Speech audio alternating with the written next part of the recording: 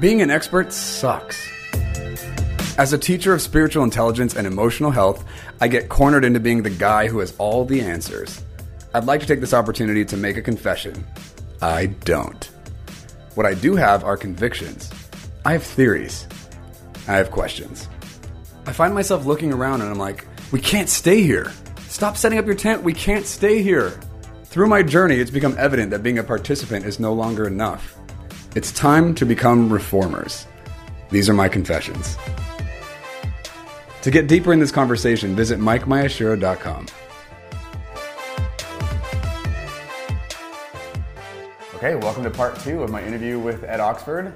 Again, I wanted to mention, I apologize. There are a couple of moments where there's some noises that are happening. I couldn't cut them out without losing Ed's words, so we're just gonna have to emotionally prepare for that and just get past it. But this is a great interview. I can't wait for you to hear this. Check out part 2. You mentioned some statistics about suicide in the LGBTQ plus community, and then the stats, how they change when you enter religion or non-affirming theology into the equation. Would you mind unpacking some of that? There are some studies that have been done, and I learned about this through Dr. Ken Fong, who was a seminary professor at Fuller Seminary and also a pastor of an American Baptist church that I was going to at the time. Pretty much most people on the planet know that LGBT people have somewhat of a high suicide rate, but if that LGBT person comes from a Christian home, that suicide rate doesn't go down, doesn't even stay the same, but it goes up by 9 times. So that is an incredibly high suicide rate. And we have scripture, we have God's word, we have Jesus on our side and the Holy Spirit. So you would think the suicide rate would go down because we are presenting truth from scripture. But what if we are presenting something that isn't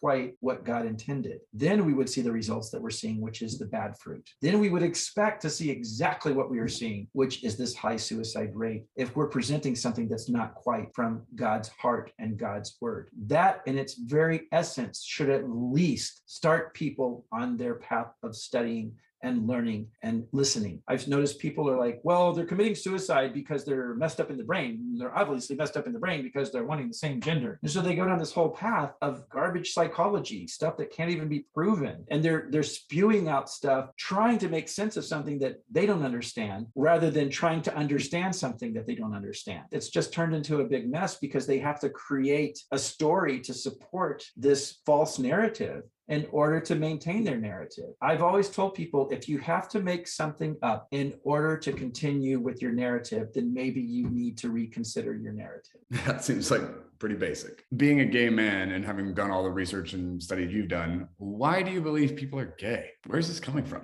What makes a person gay? Is that what you're asking? Or what do you think's in God's mindset for all of this? Because those are 2 completely different answers. Can you answer both?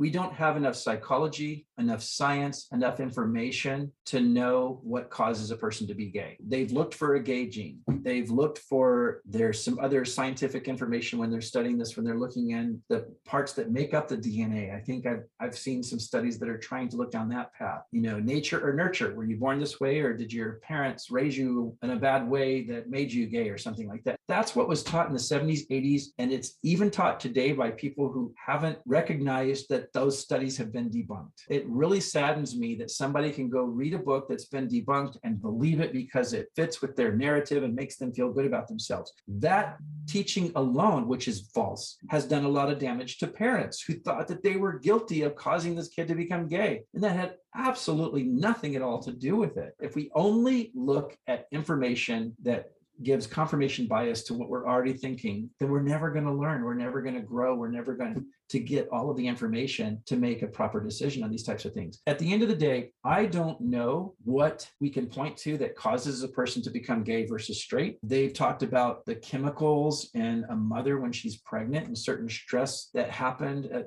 wartime produces more gay kids, they've noticed, because of certain mother stress levels. In Vietnam, they said during the Vietnam War, the mothers that were pregnant, there's a larger percentage of gay kids that came out of that. And they think that there might have been moms that, because of their stress levels and the hormones changed and different things happen. I've seen studies that have said when there are a series of boys born in a family, there's more likely to be a gay one in there because we can't have too big of a population or something like that. So it's just the way of nature kind of working things out so that we don't have an overpopulation. I've heard that before. I am satisfied not knowing what makes us gay. I'm okay not knowing that because I don't need to know that. All I know is that God made me the way that I am, and however scientifically he chose to create me the way that he did isn't important to me. The same thing I could say is true of the way that I believe in Genesis. I believe God made the world over billions of years the way that we see it today. If you study Hebrew, and anyone who knows and understands Hebrew, it's not a literal 24-hour period the way it's written. It's more of a poetic form, and it's just kind of explaining ideas. I think it's interesting that the order of creation mentioned in Genesis mirrors what geologists show us and what biologists show us as far as the creation and the fossil record. I think that that's interesting how they parallel and they agree. Could God have created the world in 6 literal days? Absolutely. Could he have created it in 6 literal seconds? Absolutely. Could he create it in 6 billion years or more? Absolutely. He is God. He can do what he wants. And I don't have a hard time not knowing the details behind that. It doesn't matter to me. It's not as important because I can see the world in front of me and I can see gay people around me. And it doesn't matter how they came to be, just that we are here. Now, as far as why did God choose to have gay people in the world or whatever, I think we're here to teach the church how to love. And so far, I think the church is failing that test. Are we teaching them how to love by existing and then basically exposing how they're responding to us? Or because of the way gay people are wired, they're demonstrating something the church doesn't get? What do you mean by that? In my opinion, I think that God allows or has created gay people in this world in order to teach the church how to love people that they might disagree with. You can disagree with someone and still love them. And I don't see good examples of that in massive ways across the church today. In fact, I see horrible examples of love. So far, we're failing this test of, as a church, of learning how to love in spite of our differences. We're failing it royally. I would even take it a step further and say, what I see amongst my gay brothers and sisters, I think, is what has the DNA of bringing on a revival to the church. We currently have a generation of, I would say, younger millennials and Gen Zs that haven't even been raised in a church, whereas the older generations have been raised in a church. And most of the people who aren't going to the church today that I talk to are like, they don't like gay people and my friends are gay. So why would I want to go to your church? A huge portion that I talk to in this category that don't go to church in the Gen Z and younger millennials don't go largely because of the LGBT issue. They're not LGBT necessarily. The LGBT people don't want to go either because I don't want to be treated like that. And their straight friends don't want to go because why would I want to go where you're going to other my friend and put my friend down? It doesn't make sense. So we've seen this whole generation leave the church, but we've seen this generation, because they've left the church, they have a fresh perspective. The last Reformation we had was 500 years ago. We're overdue. And at one point we were talking about, just through my own process, navigating some of the social and religious and public aspects of coming out as a gay man. And you mentioned straight privilege and that being a factor in the terrain that I had to navigate. And I loved what you had to share there. Would you mind unpacking a bit? What is straight privilege? What does that mean? Why does that matter? A lot of us have been exposed to the term white privilege over the past few years. And I know the first time I was exposed to that, I was defensive. It's like, sure, I'm white, but that doesn't mean I'm privileged. It doesn't mean I think I'm better than other people. It doesn't mean that, I get so many wonderful things that you don't get, but I didn't understand because I was ignorant. And so I had to be educated on that and listen and learn and realize that I do have privilege that I might not even realize. As a white male in today's society, and in the past several years, I've had a privilege that I haven't had, that other people have not been able to have when they walk into the same spaces that I've walked into. And the same thing is true, I think, among straight people. And then I started talking to some of my straight friends, and you might have some privilege you might not realize. They got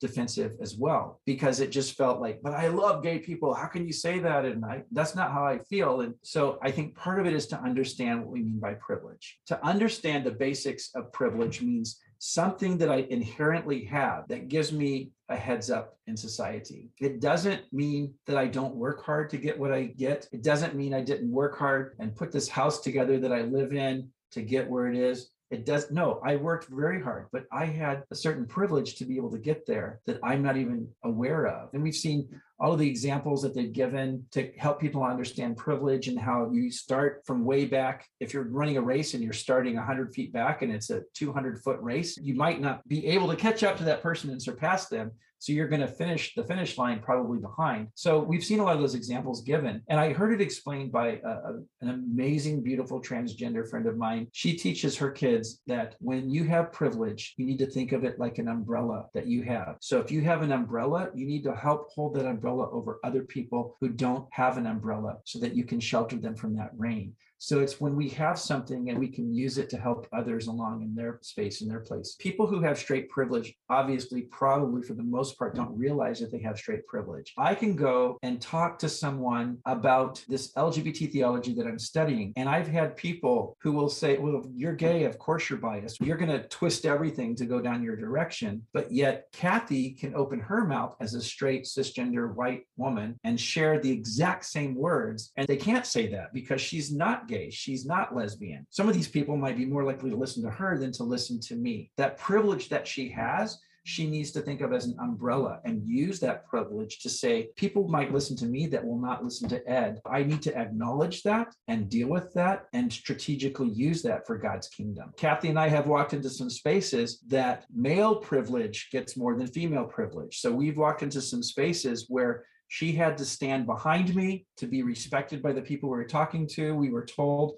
that she needs to wear a dress, stand behind me, and let me talk first, because some of these conservative people that we were seeing might not respect her as much. So we needed to take that into consideration. So I had white male privilege, but my gayness I can hide. You can't hide blackness. You can't hide femaleness as easily, but you can hide gayness. So I could walk in as a seemingly straight, white, cisgender man and be able to step into some shoes that she couldn't. I took my umbrella and I sheltered it over Kathy in that particular sense, so that she could be invited into this particular space and we could have that conversation. A lot of straight people, even allies, sometimes don't realize that they have that straight privilege and they can walk into a space and they're going to be seen differently as someone who is gay. And I think that's important to acknowledge and to realize. I think that straight people need to be careful before they put these expectations on gay people that can be put on them, but it's a burden that might not carry the same weight on a gay person. Nobody should come out if they're not ready to. I always advise kids who are still living at home, if you cannot support yourself financially and you have a fear that maybe you could get kicked out, you need to maybe hold on and not come out yet and consider that it might not be a good idea yet. If you have family dynamics that you know better than anyone else and you think it's not a good space, it's not going to be a safe space if you were to come out,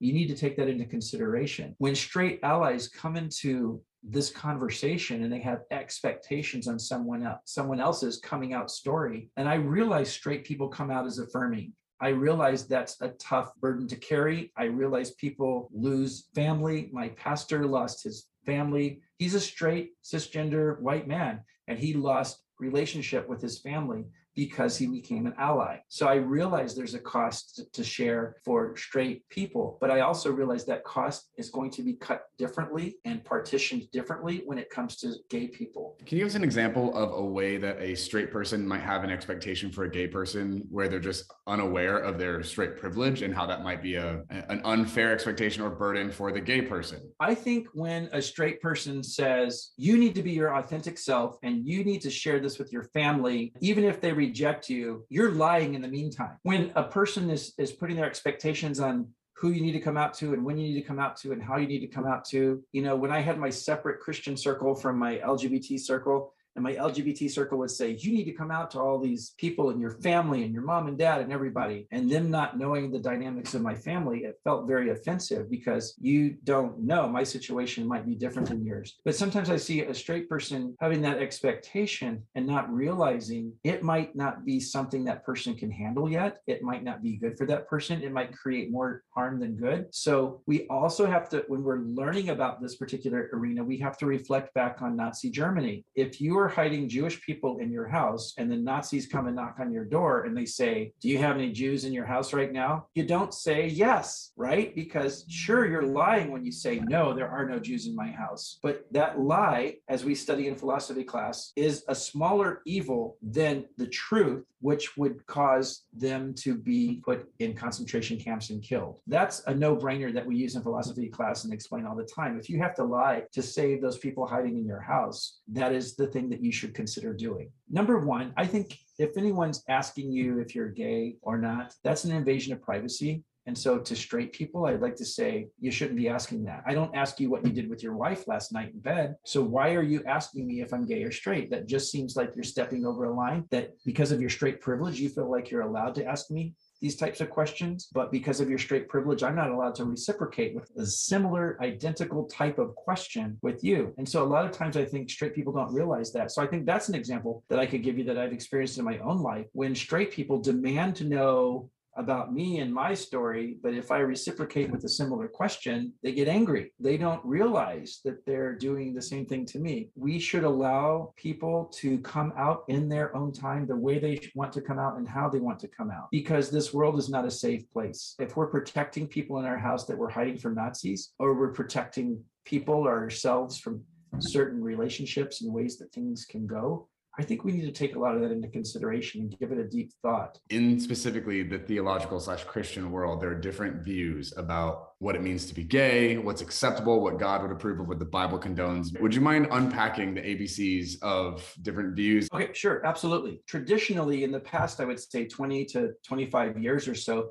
we've used these terms to explain the way that we think about LGBT people. And so we would call them side A or side B. A side A person comes to the table and they say, I see these scriptures about LGBT people, but I don't think they're talking about how we view LGBT people. I don't think it's the same thing. And so I am affirming, side A, I am affirming of LGBT relationships. I am affirming of same-sex marriage. I would be fine with a married gay man or gay woman to be the pastor of my church, to be in leadership at my church, to serve on various committees in my church. So that's what fully affirming means. It means there's no difference between gay or straight. So we don't differentiate that you have special privileges if you're straight, but you don't have those privileges if you're gay. Side B is someone who says, I see these scripture passages and I don't think that God is okay with LGBT people being in a committed, monogamous, loving relationship. But I think if they stay celibate for the rest of their life, then I'm okay with that. So celibacy is the top goal of someone who is a side B Christian. Those are the major two perspectives that we've seen in the last 20 or 25 years in this conversation. And so I started to think this might not describe every straight person or gay person's perspective on this, because I see some other people and they're kind of like, no, I'm not really in that. Side C is what I call closeted.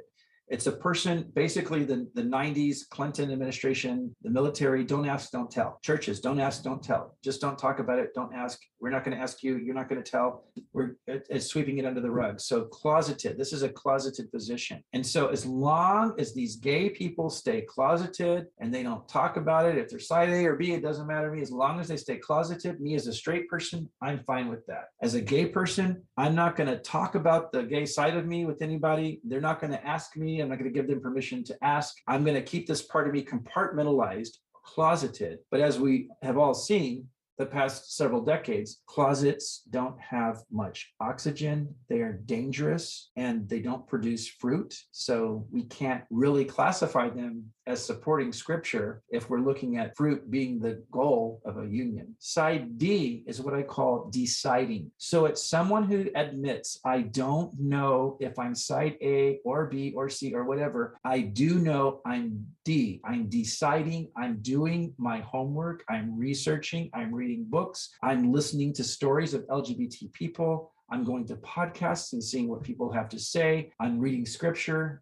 I'm learning. I'm in a posture of learning, and I'm open to listening to the Holy Spirit teach me until I do land on certain platform, whether it be A or B. Side E would be EXX, like an ex-spouse, ex-gay. This is a person who says, I think that your sexual orientation can change. So we still have people today who believe this, even though there's no evidence for it. But side X believes ex-gay is the way to go, and that you can change your sexual orientation with enough prayer, enough concentration and focus on God and scripture. Obviously, they're not utilizing scripture in the accurate historical and cultural context that it's written. But at any rate, side X thinks that you can change your sexual orientation. And then side F, forget about this, F this, I don't want to have anything to do with God or church. I'm out of here. I was raised in the church. They hate me. I'm gay. I'm going to go live my gay life. This describes the largest percentage of LGBT people out there. However, it also describes some straight people who say, I don't want to be a part of the church because you don't like my gay friend.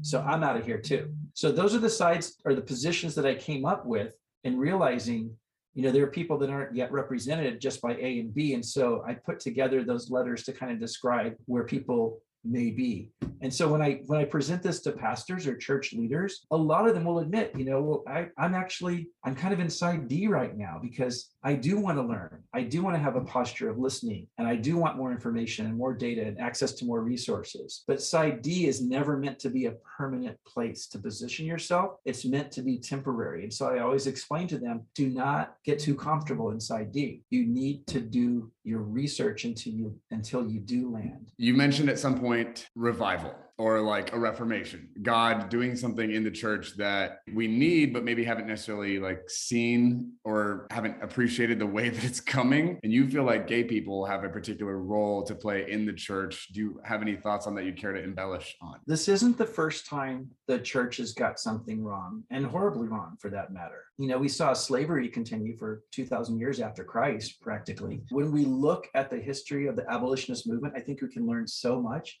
and see so many similarities with what we're experiencing today. Because during that period of time, we had Christians who could not become affirming of ending slavery and they were stuck in their keep slavery mode because they said the Bible has slavery mentioned in it. So if we give up on slavery, we might as well give up on the whole New Testament. The one pastor is actually quoted as saying that. And if you saw my book collection, I have a ton of books. So I have actual books that were written during the abolitionist movement by pastors who were trying to keep slavery. And so we see during that period of history that these people were looking at this and saying, I love my Bible so much that I have to keep slavery. My vote is to keep slavery because I love the Bible and scripture so much. When we look back at that from our perspective in the 21st century, we can say, you were pretty twisted, weren't you? But at the time, they thought that they were being more accurate to scripture. And I think a time's going to come when we look back at this period in history and we see people who, what we would classify as possibly homophobic or anti-gay. We're going to have a time in history when we're going to look back and say, why were you willing to twist scripture to such a narrative?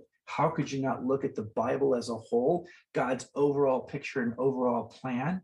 How could you not judge trees by their fruit? How could you not look at God's massive love? How could you not look at the historical context of these passages that you had a hang up over? How could you misinterpret them for so many decades? We didn't have massive suicides until the last few years since the word homosexual ended up in the Bible, and not until 1946, as we all know. We can see some things going on when the first telescope was invented, 1607. Hans Lippershey in Germany invented this first telescope because he was an eyeglass maker and he learned how to put certain glass marbles in there and you could see long distances, which became an amazing tool to be used in war times. If you wanted to know if this army is approaching or not, we need to get our people to safety. The following year, we can see where Galileo Galilei kind of adjusted this telescope to look up at the stars and to look up at the sky and the planets and the moon and different pieces of celestial objects out there. And a year after that, in 1609, Galileo discovered 3 moons orbiting Jupiter. And up until that time, the church taught, and the church's beliefs had to be taught in the public schools and the educational institutions. But the church taught that basically the earth was at the center of the whole universe, and the sun, the planets, the moon, the stars, everything rotates around the earth because the earth is in the middle. And in fact, they would use their clover passages to convince the society that this is what's going on. When they said, and I can show you 6 clover passages in the Old Testament that they would use, where it basically says the earth is still and it shall not be shaken, it shall not be moved.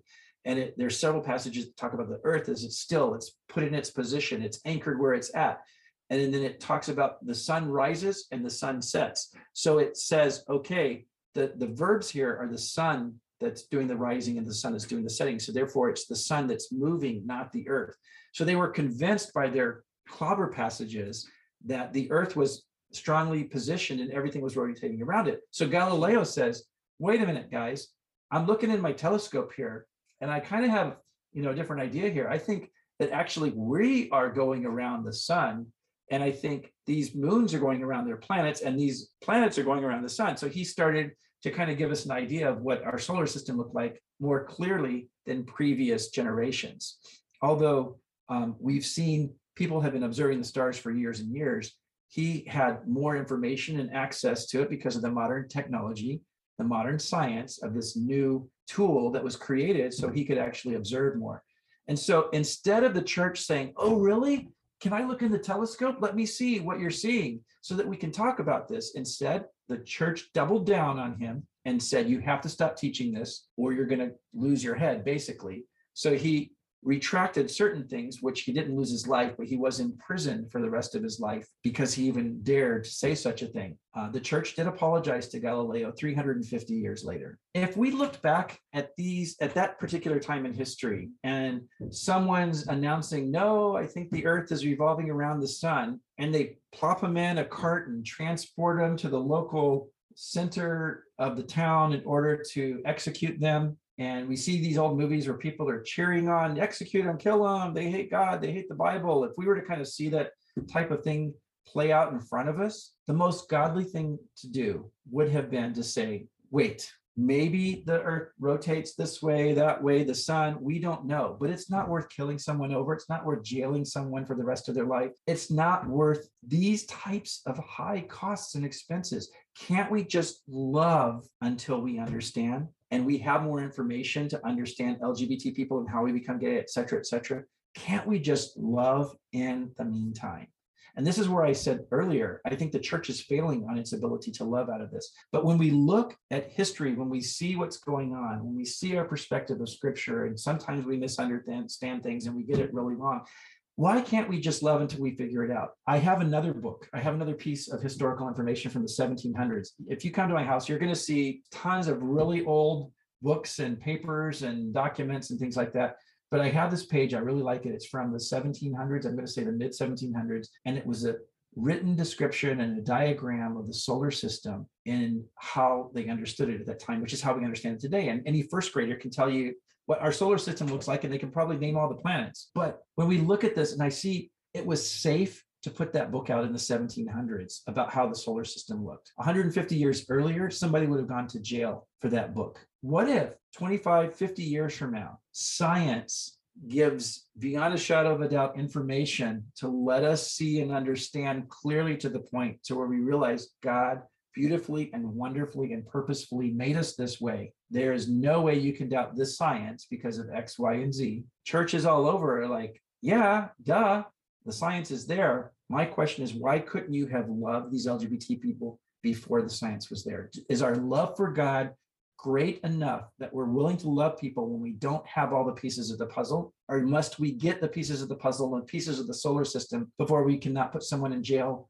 or crucify them or execute them or whatever? Right now, we're in that position before we have more science every year that goes by, we have more science. So right now, we can't inconclusively identify a gay gene or a reason or et cetera. However, I think the time's going to come. And I think we're going to look back one day and we're going to say, look at what we know now. And oh my goodness, did we ever mess these people up? But the beauty that can shine through, the revival that can exist is when we see people love on LGBT people and show God's love. Of all people who should be doing the best at this right now, it should be the church.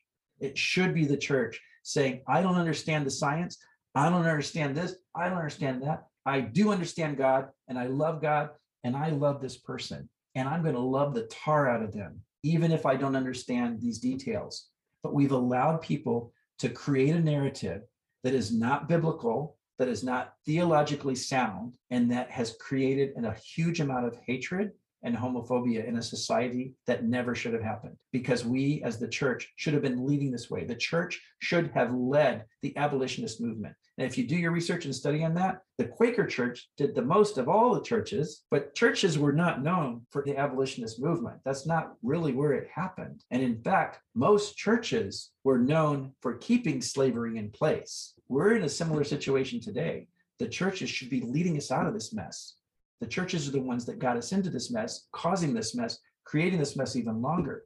And so I see that as understanding grows, the revival might come then, or it might just be this huge amount of love that people just realize, oh my goodness, I don't get it, but I'm going to love. So I see a lot of potential for a revival here, and a revival that can be pure and fresh and clean from people who are not carrying decades of church baggage with them. For people who are listening to this, who are like, I do love gay people. That's why I have to tell them what the Bible clearly says. What do you say to those people? Because I think they mean it. They think that's love. Like, for me to love you, I have to push against this deception you've accepted in your life. My question to them would be, if what you're saying is true, then it should produce life, but it's producing more death. It's causing suicidal ideation. It's causing huge amounts of depression. And if you don't know that, it's because you haven't done your homework and your research. But I can guarantee you, from my position of really digging into this and interviewing a lot of people, those things that you're saying are not showing love. They are causing depression. A good tree produces good fruit. I'm sorry, sir. I'm sorry, madam. Your tree is producing death. It's producing bad fruit. So you need to re-examine your tree, your soil, your fertilizer, your water, and everything. All right, Ed. So on my podcast, Confessions of a Reformer, is there a confession you have about, the journey you're on, the field that you're working in, your industry, all the things? Is there a confession you would care to share in this confessional hour? God is bigger than I had ever realized. God created trans people. Do we understand what that even means when we're looking at the Old Testament and we're looking at how the transition from the Old Testament to the New Testament and how God has opened up himself to a bigger group of us? Do we even know or realize? But I didn't realize how much I had been putting God in a box. And so my perspective of God is crazy bigger now. And so my appreciation for scripture, which was huge before, is even bigger now. So it's like amazing to just see this freshness. It's as if we all died and went to heaven and Jesus is now my Bible study leader, right? And so I get like more of an inside scoop on this stuff, which is what I had always wanted growing up, right? So it just feels like a different level of Bible study. Listen, Ed, I got to land this plane, but thank you so much for doing this interview with me. I'm curious, as far as like the work you're doing in the world, what are ways that people can get access to you teaching? Are you still traveling and speaking? I know you have a book coming out. You got a documentary coming out. Are there other things that people can plug in or connect to, just if they wanted to hear more from your part of the world? The plan is to give people access to resources, to materials, to testimonials. So my dream is, and if I can make this happen, is to be able to create a website that will have access like YouTube video style, so that if people say, I don't understand transgender people, I just want to hear a couple testimonials, they go on there, go to the section that talks about testimonials, and they choose transgender, female to male, male to female, and they go there and there's a 3-minute testimonial, a 15-minute one, and an hour one, so they can do whatever they want to, go as deep in the rabbit hole as they want to, just listen and learn from people and their stories. Or if they want to hear a pastor give it a talk on Romans 1 and kind of understand and kind of in depth. So to have those YouTube videos curated and put together so that they can kind of go in there. If they're having a tough time as a parent with what do I say or not say to my kid who just came out to me, have a section for parents to go to. An LGBT kid who's trying to figure out, how do I come out to my parents? There are sections there that they could go to. So just to kind of have resources. So this is the future goal. This would be post book and post movie. As people have questions, they have a place to kind of go to. So I already bought the domain years ago, but when I get to the point, so it's beyond1946.com is what I had created several years ago in order to have the space for people to land and to listen and to learn, and then connect it to other websites. Kathy has reviews of many of the books that she's read, the non-affirming books, to kind of give us an idea. She's done an amazing job on parsing those and seeing where certain things fall apart in the non-affirming argument. And so to have access to a lot of the different resources is kind of a goal or a dream, but that's down the road. So right now, in the meantime, I would encourage people to go to Kathy's website. Kathy Baldock has a website, CanyonWalkerConnections.com, and you can go and look at some of her talks, her videos, some of the books that she's reviewed. You can see some articles. You can follow the transition of what we've done when we made the discovery in Yale all the way through to where we are now, as we put articles in there over this time period to kind of demonstrate what's going on. But yeah. I don't know if you have information on this, but any idea when the books can be available? This year. Is the answer the same for the movie? Yeah. So okay. Both book and movie are planning on being out in the latter part of 2022, which is the hope and dream and plan. But it's a very intense research-oriented book, so you can imagine all the work going into it. That's our hope. In the meantime, Kathy's website has a lot of information. I would recommend people to go there. Your website definitely has a lot of information and access to resources. There's enough to keep people busy until the book and movie come out. Cool. Ed, thanks for being here. Sure. Appreciate you and your story and your expertise. Thank you for all the details and just I think people are going to have a ton of fun, and it's going to be super helpful for them to hear a lot of the information you shared. Well, thanks for having me. Appreciate it. Of course, my pleasure. And that concludes part 2 of my interview series with Ed Oxford. So thankful for Ed and the work he's doing and the person that he is in this conversation. If you're a queer person and you are a follower of Jesus and you're a spirit-filled believer and you don't have a ton of people like you around, because I know that's a lot of us, then I want you to know that we prepared a space specifically for you called the Rainbow Room. There are a couple different aspects of getting involved, and I provided a link below this episode for you to check that out. If you're looking to reconcile your sexuality and your faith, the Rainbow Room will be exactly what you're looking for. If you're looking to be an ally to the queer community, or you already are one and you just want to grow in that, we have an allies group specifically for people who are looking to step in and protect and stand in solidarity with our queer brothers and sisters. If that's something you're interested in, you can check out that with the link below.